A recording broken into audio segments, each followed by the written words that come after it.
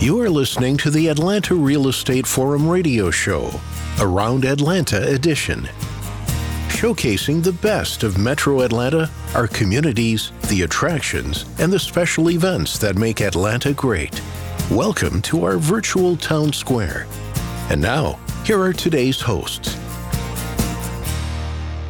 Good morning and welcome back to the Around Atlanta edition. I am your host, Todd Schnick, joined by my co-host and friend, Carol Morgan. Before we kick things off, we do want to thank New American Funding for being our 2021 show sponsor, now our 10th year on the air. It has been wonderful to have them as our partner this last year or so. All right, Carol Morgan, this is going to be a great conversation. We're going to talk about something today that the world needs a lot more of. Going to be a great conversation, impactful conversation. I'm looking forward to it. I am looking forward to this as well. We are fortunate to have in studio with us this morning Carol Beck. She is the Associate Director for Communications and Operations with the Center of Contemplative Science and Compassion-Based Ethics at Emory University. Welcome to the show, Carol. Thank you so much. And thank you for giving me the opportunity to tell you a little bit about our work. Yeah, we're looking forward to it. Before we jump into your work, tell us a little bit about yourself and your background. Oh, my background is pretty eclectic. I'm sort of on my third career. I started as a college professor of filmmaking. I actually have a Master of Fine Arts in filmmaking. Then I spent a little over 20 years self-employed as a producer, a line producer in film and video world. And then I was recruited to come work at Emory by the executive director of our center. In January 2014, I joined. I'm a long-term contemplative practitioner. So that combined with all of my producer skill sets seemed like something that they needed as the organization was expanding and growing, and it just keeps growing leaps and bounds. So that's a little bit about how I ended up at Emory. Well, fascinating stuff. And we were talking before we went live about some of the places you've been. So you have had a pretty intriguing life so far. So we're now going to get into your work and interesting, intriguing, and as I said earlier, or hinted at earlier, necessary stuff. So before we do that, though, Carol went through your work at the Center for Contemplative Science and Compassion-Based Ethics at Emory. Tell us all about that program, that organization.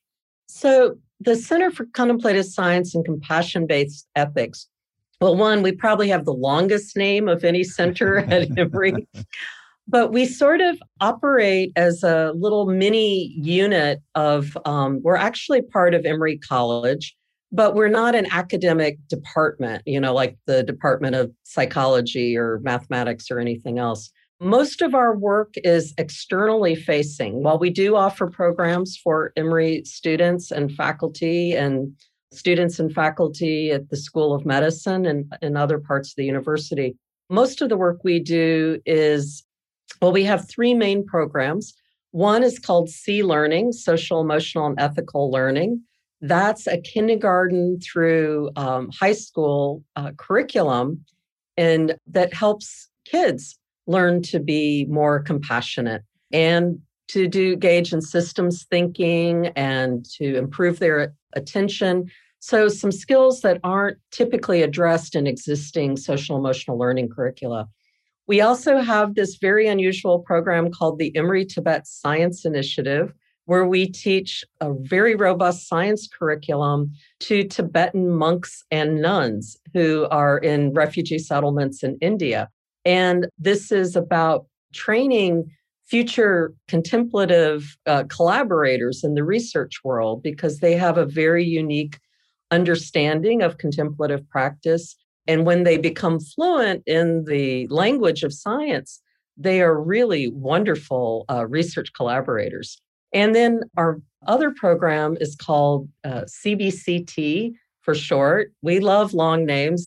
It's cognitively based compassion training.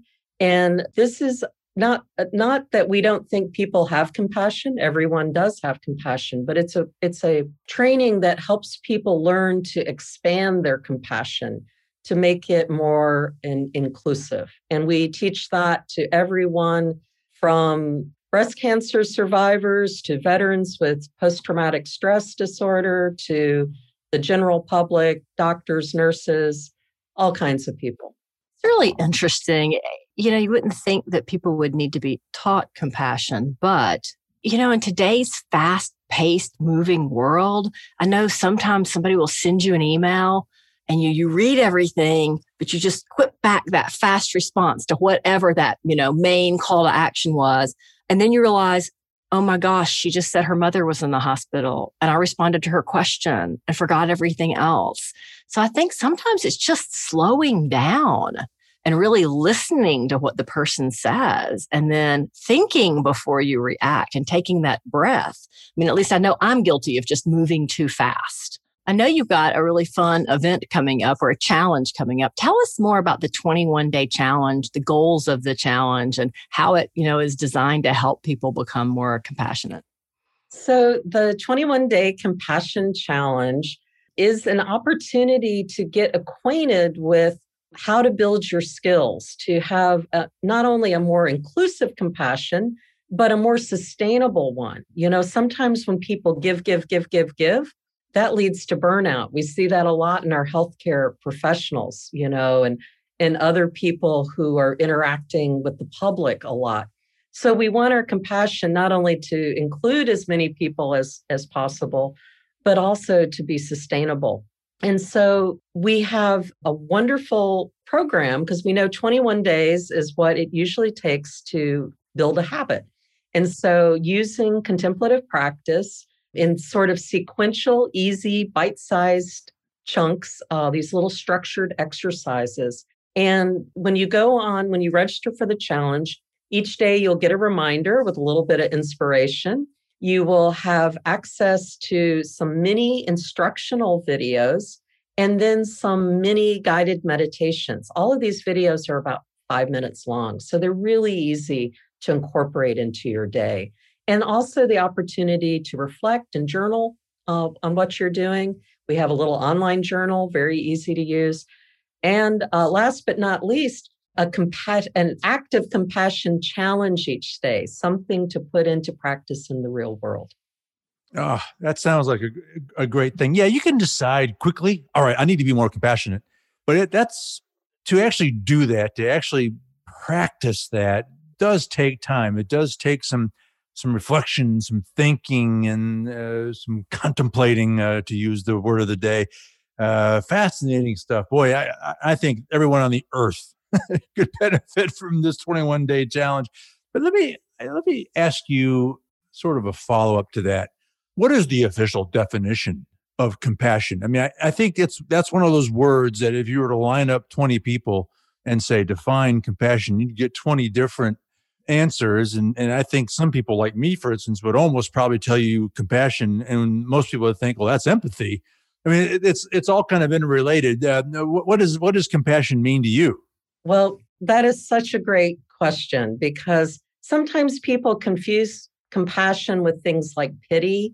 And while empathy is a key component of compassion, it's not everything. Basically, the way we define compassion is that there are kind of 3 components to it. There's the affective component. You have to feel something, feel empathy for another person's distress. There's the cognitive component. You have to realize, oh, that person is suffering. They're having a difficult time. And then you have to have an action. You have to want to do something about it. So that wanting to do something about it, to not just notice it, not just feel it, that is really what helps insulate us from the kind of burnout, because it's an empowering feeling. And a lot of times people confuse compassion. They think, oh, it just means like lying down and being a doormat and letting everybody walk on you. But compassion is really about courage and about strength and about having the ability to do the right thing, even in difficult situations. Absolutely. Well, what are some simple ways that people can show compassion? I think the simplest way to show compassion is to say thank you and to smile and to greet people. It's like when I walk around my neighborhood, it's always so interesting to me Like when you smile and say hello to someone, 90% of people light up and respond back. You always have that one person with their headphones on looking at the ground, but most people really respond to that. And that is an act of compassion. It's recognizing you're a human, I'm a human, our common humanity unites us. We're more alike than we are different in most respects. And just, remembering to acknowledge like all those frontline workers we've suddenly become aware of during the pandemic, right? Say thank you to those folks. What does the research tell us? What does the literature tell us about the long-term effect if more and more people acted this way? I mean, I worry that there are some people who say, well, wait a minute, if I start trying to be this and do this 3-step, I got to feel something, realize something, I want to do something. That makes me weak or perceived as weak, when I think it makes you the exact opposite. I think that makes you come across as someone that's got strength and courage. And but I think some people don't always see that. What does the science say about how this changes our mindset, how it changes the community that you're in? I mean, we all admit we're in an enormously divisive political era right now. I mean, this would change that whole perspective. What's the long-term ramifications of more compassion in our society? Well, the research shows us several things. On an individual level, it's actually good for us physically. It helps reduce inflammation in our bodies. And chronic inflammation is what leads to problems like heart disease and diabetes and other kinds of issues, as well as depression and anxiety. They all become a spiral, and reciprocal in nature. So it's good for us physically. We know from research that it seems to do things like improve our sleep and make us more resonant with other people's feelings, and being able to shift our perspective and to see things from someone else's point of view more easily. It makes us more likely to act when we see someone in trouble.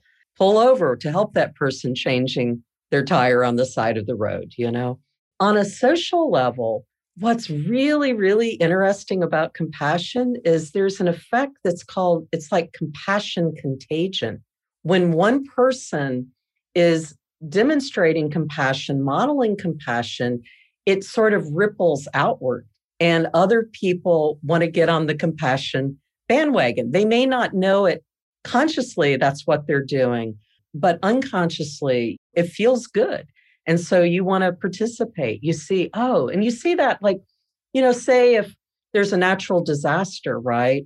And somebody in your office starts hey, let's do a fund drive for a particular nonprofit organization that's helping, Red Cross or whatever, right? And people will start jumping on the bandwagon. But even when it's things like remembering to say please and thank you, and, I really appreciate you helping me out on that project. Those things, you start to shift the culture, first within a department, an organization. And when more and more organizations shift, then you get that magic tipping point. Brilliant. Are you ready to own a home, but don't know where to start? Speak to a local expert at New American Funding. Get pre-qualified and start looking for your dream home. They make home buying easy and convenient with a variety of home loan options. New American Funding is devoted to helping families finance their home because they want everyone to achieve the American dream, home ownership. New American Funding's technology is what sets them apart. Whether connecting with your home loan professional in person, online, or through the app, they are there to answer any questions. Call today to get pre-qualified. For more information, call 678-898-3540. That's 678-898-3540.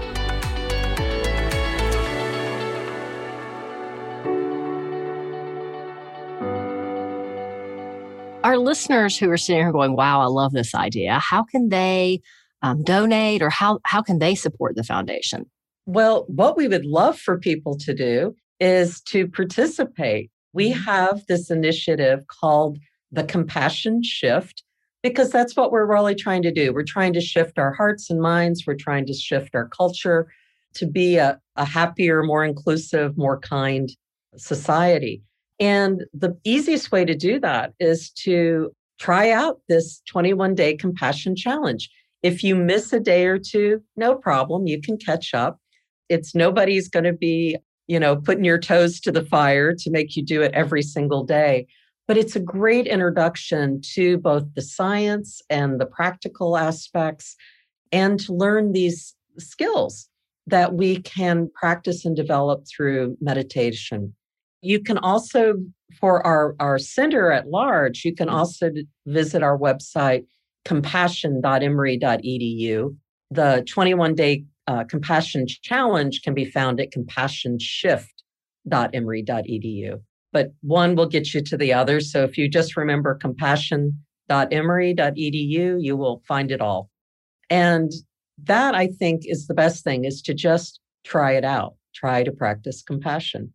Yeah, you don't have to be perfect at it. Even the attempt is important. And you'll refine and polish your abilities as you do it more often. That's one of those things that you can get really, really good at this. And then, as you said, this isn't just about making someone else better.